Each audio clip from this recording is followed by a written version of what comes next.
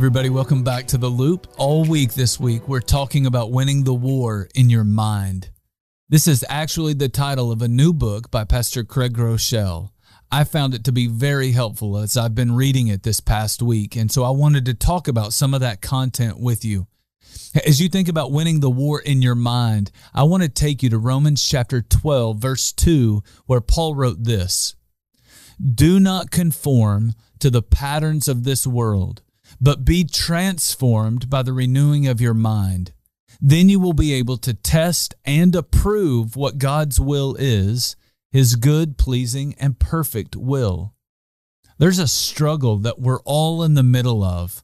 We live in the world, which makes it easy for us to start thinking like the world and then eventually conform to the world.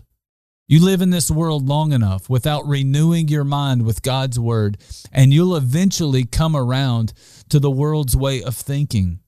You'll think about money the way the world thinks about money, not the way Jesus thinks about money.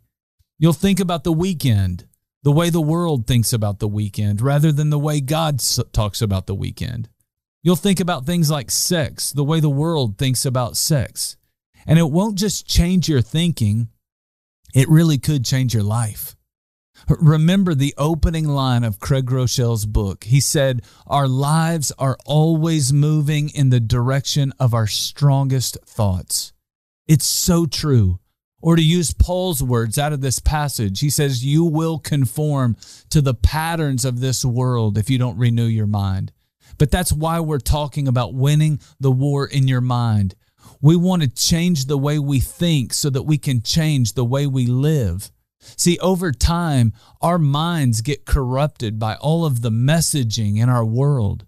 You hear friends, teachers, coaches, advertising agencies, songs, movies, articles, podcasts, all of which tell you how to think and ultimately how to live. So what's that one area in your life where you are conforming to the world rather than renewing your mind so that you can live more like God? When you identify that area where you are conforming, start renewing your mind. Renew your mind by memorizing what God's Word has to say. Renew your mind by reading God's Word on that particular subject. Renew your mind by listening to faithful men and women who teach God's Word on that particular struggle. It's another effective strategy for winning the war in your mind.